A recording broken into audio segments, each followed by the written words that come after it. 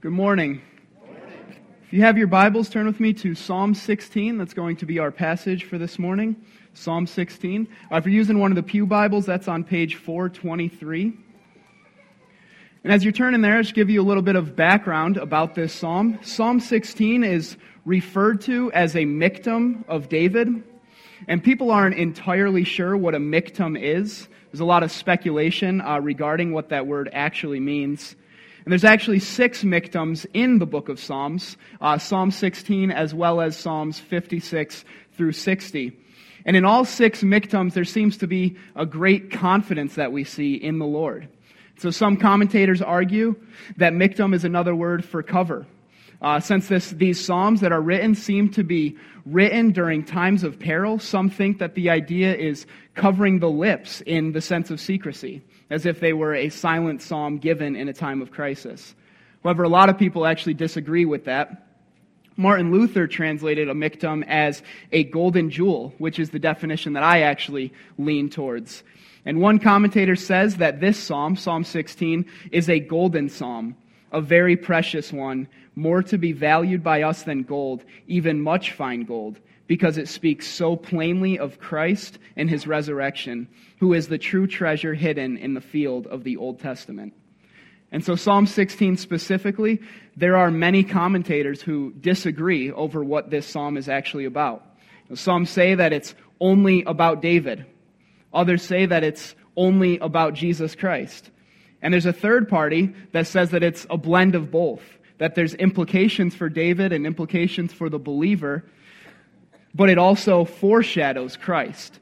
And that's actually the party that I lean towards, actually pretty heavily lean towards. And I hope over the course of this sermon that you will see just why.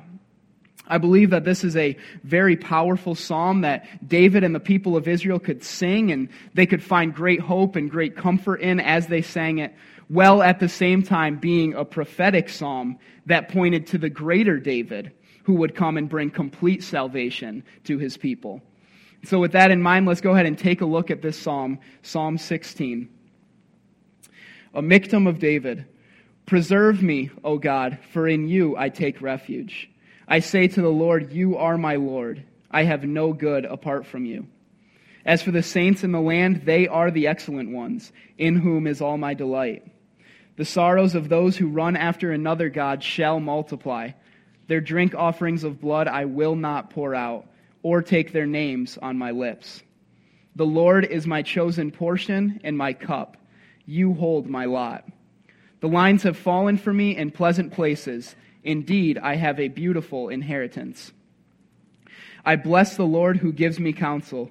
In the night also my heart instructs me. I have set the Lord always before me. Because he is at my right hand, I shall not be shaken. Therefore my heart is glad, and my whole being rejoices. My flesh also dwells secure. For you will not abandon my soul to Sheol, or let your Holy One see corruption. You make known to me the path of life. In your presence there is fullness of joy. At your right hand are pleasures forevermore. Let's pray. Lord, as we just come to your word now, just ask that you would be with us. Father, we thank you for this beautiful psalm and just the implications that it has for us. Lord, we thank you for the prophetic message that it has that points to the greater David, Lord, that shows that because of your Son, Lord, we can have life. And God, I just pray in these next several moments that you would be glorified, and Father, that we would be edified through your word. We thank you, and we pray this in your name. Amen. And so this psalm shows us 3 powerful truths for the believer that are actually going to serve as our main 3 points for the sermon. So in this psalm, we see the believer's place of refuge, we see their voice of confidence, and we see the path of life that is made available by Christ. So as we start off, we see the first thing, the place of refuge. This psalm starts off by David telling us exactly where he finds his refuge, which is in the Lord. Right away in verse 1, David reveals this place of refuge, saying, "Preserve me, O God, for in you I take refuge."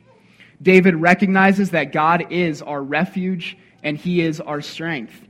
And this verse sounds very similar to the 46th Psalm, how that psalm begins, saying, God is our refuge and strength, a very present help in times of trouble. So it's not entirely clear what David was facing as he wrote this psalm, but it does seem that he is writing during a time of trouble, as we see him clearly pleading to the Lord for preservation. However, this isn't just a cry from David because he doubted God, but actually the complete opposite. As you continue in this psalm, you see that his confidence is completely and totally in the Lord. In verse 8, we see that because the Lord is his refuge, he will not be shaken. And as we'll see as we get to the end of the psalm, David's hope is resting in a future resurrection. So the tone of this psalm is not one of despair, it's not one of complaint, but it's one of hope, and it's one of joy. Despite the current troubles that David was facing, his confidence in the Lord never wavered. And this cry for protection from David seems to be in light of the idolatry that we'll see in verse 4, as well as the threat of death that we will take a look at in verse 10. And again, it's not clear that this is an imminent threat that David is facing at this particular moment as he writes. However, that certainly seemed to be a pretty common thread in how David lived his life. I mean, he's constantly on the run from those who wanted him dead. Threats to his life and the temptation towards idolatry, towards sin, were pretty typical in the life of David. And this is why David pleads to the Lord to preserve him. And this word preserve here is the Hebrew word shamar, and it means to keep or to guard. It means to watch over. And this word shamar is used in reference to tending a flock, as we see in 1 Samuel 17, verse 20, or guarding captives that we see in 1 Kings 20, verse 39. And here David is praying that the Lord will be his keeper and that he will be his guardian even through death itself. And the basis for this prayer here is one of trust. He says, "For in you I take refuge." In other words, for in you I put my trust. And trust here means to seek refuge. God will keep David because David's shelter and David's security is in the Lord.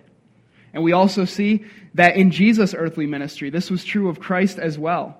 Hebrews 5:7 says, "In the days of his flesh, Jesus offered up prayers and supplications with loud cries and tears to him who was able to save him from death. And he was heard because of his reverence." So God preserved Christ through life and through death because Christ found his shelter in him. Remember Jesus' words in Luke 23:46, "Father, into your hands I commit my spirit." I mean, what a picture of trust and a picture of confidence that we see here. Are you able to echo the psalmist, saying to God, "In you I take refuge"? Or do you put an asterisk next to that? Do we take refuge in God plus other things? Or is God our only source of refuge? Now, I was just talking to a brother the other day, and he asked me, as well as a few others, we were in a group, and he asked, when was the last time you took a step of faith so big that if the Lord didn't show up, you would be in trouble? And though I think people can certainly take that thinking way too far, I think especially in charismatic circles and prosperity circles, it did get me thinking, is my trust and my security in Christ alone? Or is there something else that I bring with me to the table that serves as a good insurance policy if things don't go right, if things backfire? And as you read through Scripture, that's not what we see. As you read through Scripture, we see examples all over the place of people who trusted God fully, not knowing what was going to happen. Abraham trusted God to the point where he was willing to sacrifice his own son because, as Hebrews tells us, he believed that God was able even to raise him from the dead. Esther was willing to go to the king in an attempt to save her people, trusting God and saying plainly, "If I perish, I perish." James and John, the sons of Zebedee, left their father immediately as soon as Jesus called them. And we see that in Mark 1. And the ultimate example we see is of Jesus himself, telling the Father on the night before he was crucified. Though in this instance, Jesus knew exactly what would happen, saying, "Remove this cup from me, yet not what I will, but what you will." So if we're to truly follow Christ and obey him, he must be our refuge, and he must be our supreme treasure, which we'll see in just a few moments. So David goes and turns from calling on the Lord for preservation, and now he addresses himself. And this is the psalmist's voice of confidence. So go ahead and look at verses 2 through 7. I say to the Lord, you are my Lord. I have no good apart from you. As for the saints in the land, they are the excellent ones, in whom is all my delight. The sorrows of those who run after another god shall multiply. Their drink offerings of blood I will not pour out, or take their names on my lips. The Lord is my chosen portion and my cup. You hold my lot. The lines have fallen for me in pleasant places. Indeed, I have a beautiful inheritance. I bless the Lord who gives me counsel. In the night also, my heart instructs me. So meditating on his own relationship to the Lord, David recalls his confession, I say to the Lord, you are my Lord. The psalmist is submitted to the God that he calls upon. And this is what David's soul had said to the Lord. David in his joy declares that Yahweh, declares that God is his master. David knew how to speak to his own soul. We see this clearly in Psalm 42, verse 5, again, where he says, why are you cast down, O my soul, and why are you in turmoil within me? Hope in God, for I shall again praise him, my salvation and my God. It's a good thing to speak good things to our soul. He then goes on to add that I have no good apart from you. And that word good, in other translations, we see it as goodness, is the Hebrew word tov, and it means a completeness. As his Lord, God supplies all of David's and all of the believers' needs, and his supply is always perfect, and it's always fulfilling. And in verse 3, David turns to the saints on earth. In other words, he turns to the believers. And in reference to these saints, David says that they are the excellent ones, in whom is all my delight. David delighted in the people of God, despite all of their failings, despite all of their scandals, despite their embarrassments, despite their shortcomings. In Psalm 122, David said, I was glad when they said to me, let us go to the house of the Lord. David's delight was in God, and David's delight was in God's people. And unfortunately, I see this as a major failing for many followers of Jesus. People who claim to be believers, and yet they're so negative about the people of God. They're so negative about the church of God that they find themselves unable, literally find it impossible to delight in them. In fact, I see many people who are even ashamed of being associated with the corporate church today.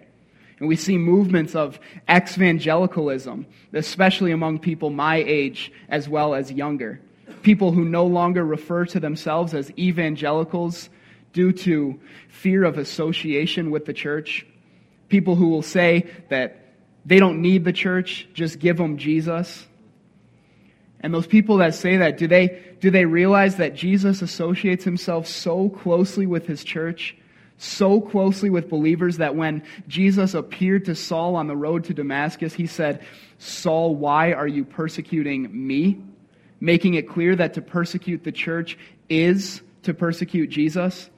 In Colossians 1:18, Jesus says that he is the head of the body, the church. Jesus is not ashamed of the corporate church. He's not ashamed of the body of believers. So why should we be? James Boyce, speaking on the church, says that this is a practical matter, for it is a way by which we can measure our relationship to the Lord. Do you love other Christians? Do you find it good and rewarding to be with them? Do you seek their company? This is a simple test. Those who love the Lord will love the company of those who also love him. Scripture makes it clear that if we love God, we will love his people. So from here, David goes on to speak of the unbeliever now. So verse 3 is about the faithful. Verse 4 is about the faithless. The psalmist says that the sorrows of those who run after another god shall multiply. And how true this statement is. Sin always promises pleasure, but it never delivers on that promise. Instead of pleasure, sin brings pain. Sin brings sorrows and hardships. And this pain includes the disappointment of turning to idols or turning to gods that will never satisfy. And it's also the pain of God's wrath against those who are opposed to him. And in David's day, the gods that these men and women ran to were Dagon and Baal. And though we may not run to Dagon or Baal today, there are certainly other idols that tempt us and try to lure us away. One of the biggest gods that we face today is described in 1 Timothy 6, verse 10. For the love of money is the root of all kinds of evil. It is through this craving that some have wandered away from the faith and have pierced themselves with many pangs. And the King James Version actually says that they have pierced themselves with many sorrows. Is the love of money a god that you're tempted to run after? And are you generous with your money? Or are you very hesitant to give to others, to give to the church? These are questions that we must answer and be honest with ourselves if we are to make sure that we are not running after the god of money. And there's other idols that we must be cautious about, recognizing that they may appear subtle at first, but if we're not careful, they too will lead us astray. Consider, for instance, the overturning of Roe versus Wade just a few weeks ago. There are many people who claim to be believers saying that we should mourn the many women who will no longer be able to have an abortion. We should mourn the many women who will no longer be able to kill their baby. But should we really mourn over that? If you're familiar with the Bible, you know that the prophet Elijah didn't exactly mourn the prophets of Baal. And if we were to just take this verse alone, this verse right here in Psalm 16, why would we mourn over the fact that someone can no longer run after an idol that will only increase their sorrows? And yet, if we're not careful, we can be lured into the trap of equivocating on biblical truths in the name of Christian love because we want people to like us and we want to fit in. That's a very dangerous trap. And in stark contrast with these idolaters stands David, who refuses to offer drink offerings of blood or to name the names of the other false gods. And this reference to the drink offerings of blood most likely referred to sacrifices that were made with blood-stained hands. And the names would refer to pagan deities. To name them is to know them. And David refuses to worship these idols, and he refuses to even confess their names. He's clinging to what he has already confessed. I say to the Lord, you are my Lord. So after talking about the faithful ones, after addressing the faithless ones, David now returns to speaking about what he wants to talk about most, the Lord. So unlike the pagan gods that offered no hope, that offered no joy, offered no satisfaction, David speaks of how the Lord is his beautiful inheritance, his contentment, his joy, his wisdom, and his security. God is his goal, God is his guide, and God is the solid ground in David's life. He is David's portion, and he is David's cup. What's the difference between the two? So my portion is what belongs to me. Whether I enjoy it or not, it's mine. And my cup is what I actually take and make my own. So as I was, growing up, I was a very picky eater.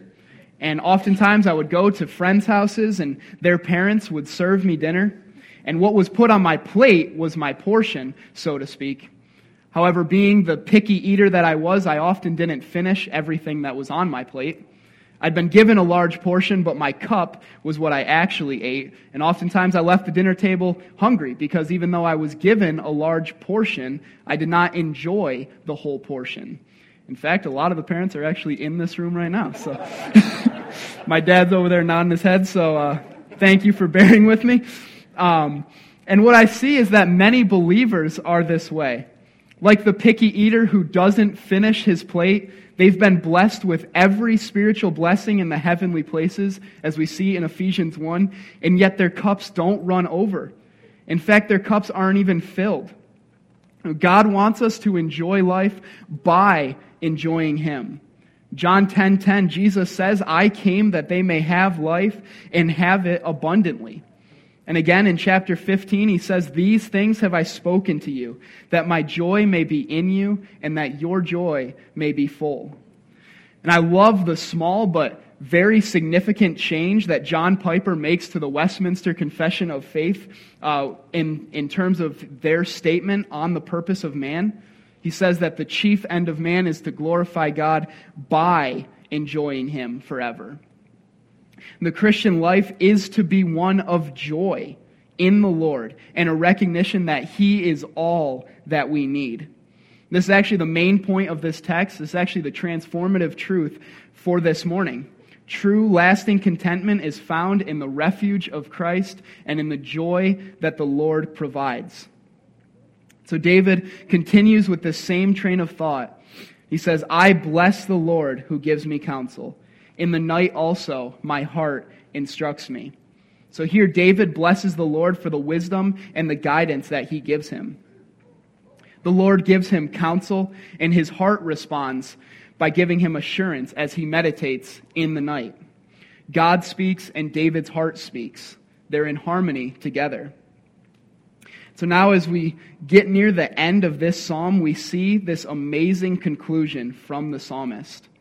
So I actually titled this final section, "The Path of Life," because this is where we see the beautiful connection to Jesus' death, burial, resurrection, and its implications for us. So let's go ahead and look at these final verses 8 through 11. "I have set the Lord always before me. Because He is at my right hand, I shall not be shaken. Therefore my heart is glad, and my whole being rejoices. My flesh also dwells secure. For you will not abandon my soul to Sheol, or let your Holy One see corruption. You make known to me the path of life. In your presence there is fullness of joy, and at your right hand are pleasures forevermore." So Matthew Henry, commenting on the entire psalm, says that this psalm begins with expressions of devotion which may be applied to Christ, but ends with such confidence of a resurrection as must be applied to Christ. And earlier in the service, Brother Elijah actually read from Acts chapter 2 for our scripture reading. And if you didn't catch it, Peter quotes this exact psalm as a reference to Jesus. In Acts 2:25, Peter says, "For David says concerning Him." For David says concerning Jesus. And then he goes on to quote Psalm 16, 8 through 11. And in Peter's sermon, he makes clear that Psalm 16, verse 8 through 11, spoke of the resurrection of Christ. In fact, let's go ahead and turn there now and look at what Peter said about this incredible psalm. So Acts 2, 25 through 32 says, "For David says concerning Him, I saw the Lord always before me, for He is at my right hand, that I may not be shaken. Therefore my heart was glad, and my tongue rejoiced. My flesh also will dwell in hope. For you will not abandon my soul to Hades, or let your Holy One see corruption. You have made known to me the paths of life. You will make me full of gladness with your presence. Brothers, I may say to you with confidence about the patriarch David, that he both died and he was buried, and his tomb is with us to this day. Being therefore a prophet, and knowing that God had sworn with an oath to him that he would set one of his descendants on his throne, he foresaw and spoke about the resurrection of the Christ, that he was not abandoned to Hades, nor did his flesh see corruption. This Jesus God raised up, and of that we all are witnesses." So as we touched on at the beginning, there's many different interpretations for Psalm 16. One of them being that this psalm has nothing to do with Christ, only David. And as I was preparing this sermon over the week and studying, that was something that really just bewildered me. That one just didn't make sense to me, because Peter here is saying for a fact in Acts 2 that this psalm spoke of Christ. And I don't know, maybe it's just me, but I tend to lean towards the Apostle Peter than other commentators. And now, to be clear, as you've seen throughout this message, I see it as applicable to David and believers as well as a foreshadow of Christ. But I just can't see how you can say that this has nothing to do with Jesus. And so what I want to do now is just walk through each part of this section and see how this clearly speaks of Jesus. And then in light of that truth, we're going to look at some of the implications for not only David, but for believers as well. So the first thing we see is verse 8. I have set the Lord always before me. Because he's at my right hand, I shall not be shaken. This right here is the life of Christ. And in the ultimate sense, only Jesus did this perfectly. He was always in the intimate presence of his Father. John 8:29, Jesus says, he who sent me is with me. He has not left me alone, for I always do the things that are pleasing to him. This was the pathway that Christ followed, and this is the pathway that believers should strive to emulate. And then as we get into verse 9, we have the death of Christ. Therefore my heart is glad, my whole being rejoices, my flesh also dwells secure. And that may sound really strange at first, but remember what was said about Jesus in Hebrews 12 verse 2. Looking to Jesus, the founder and perfecter of our faith, who for the joy set before him, endured the cross, despising the shame, and is seated at the right hand of the throne of God.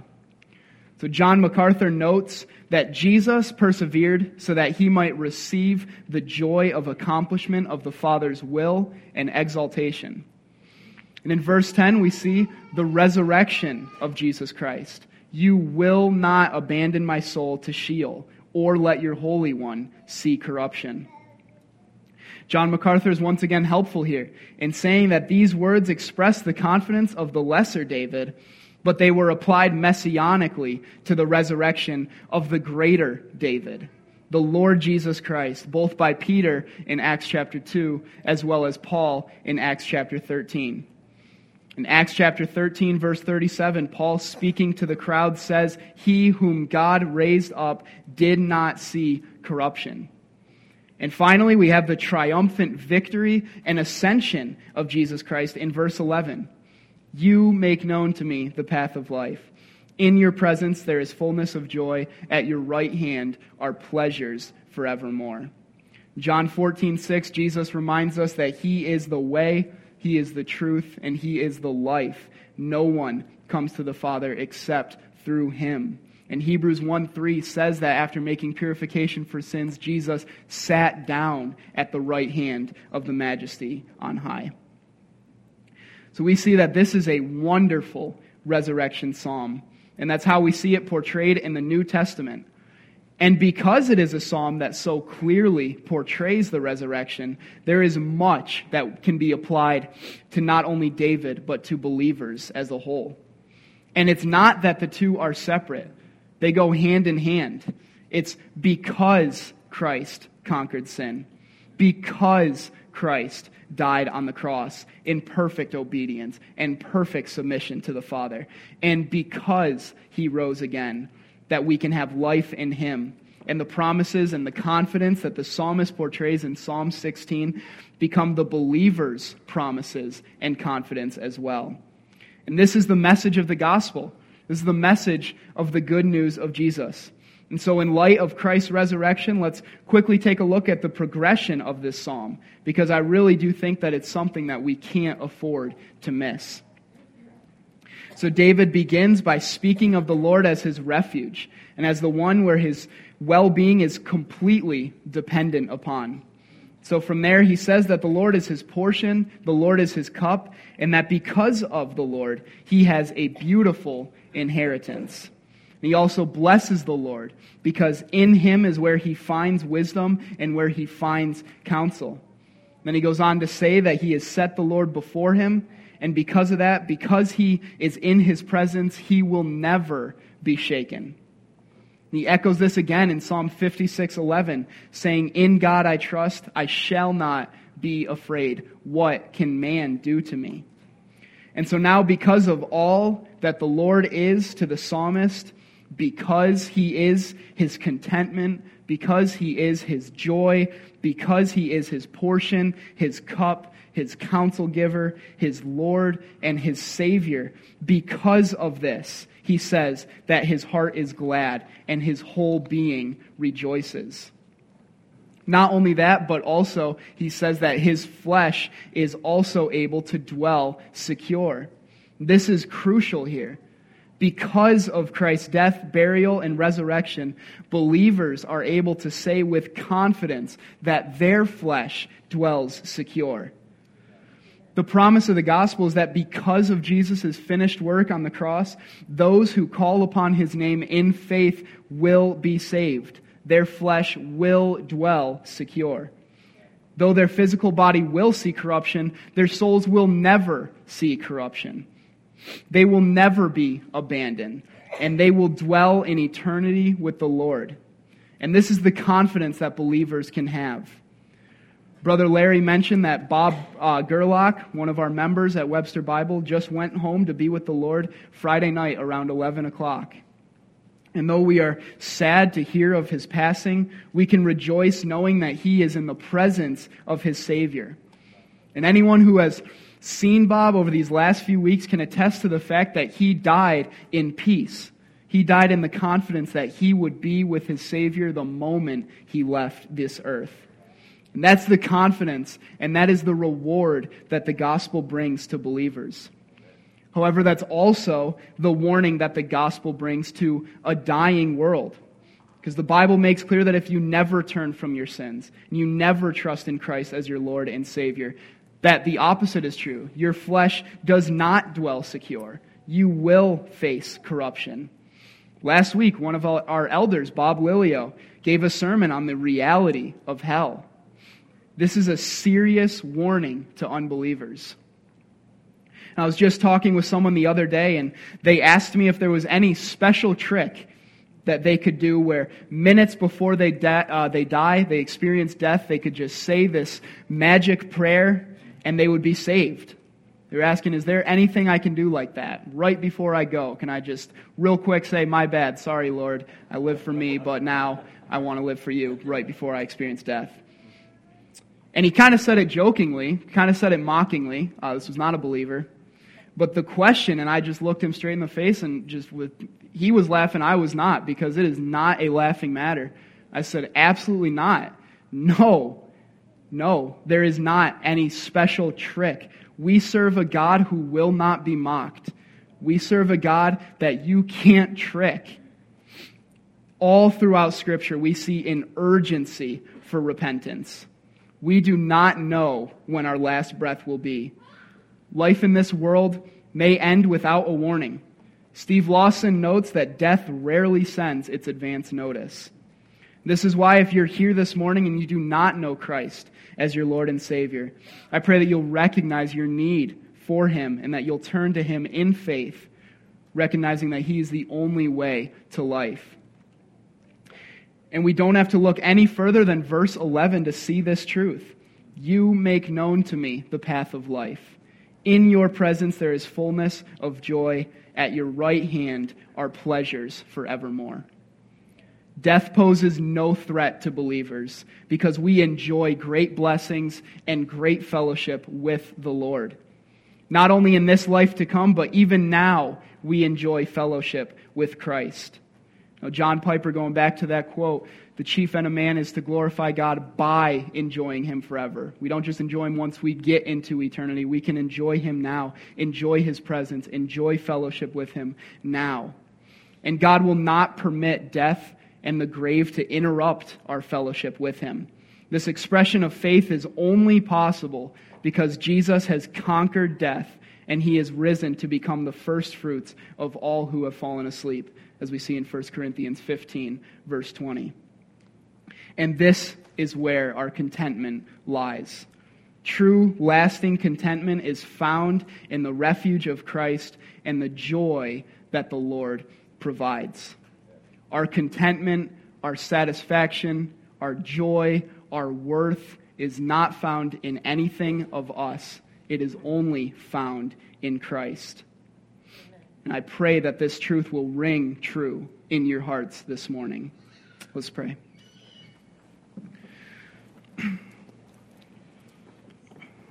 Lord, would you be with us today? God, I pray that your truth would ring true in our hearts. And Lord, if there's anyone here who does not know you, I pray that you would open their eyes to the truth of your word and to the joy of your presence. Lord, we thank you for who you are. We ask that you would be glorified in our lives. We pray this now in your name. Amen.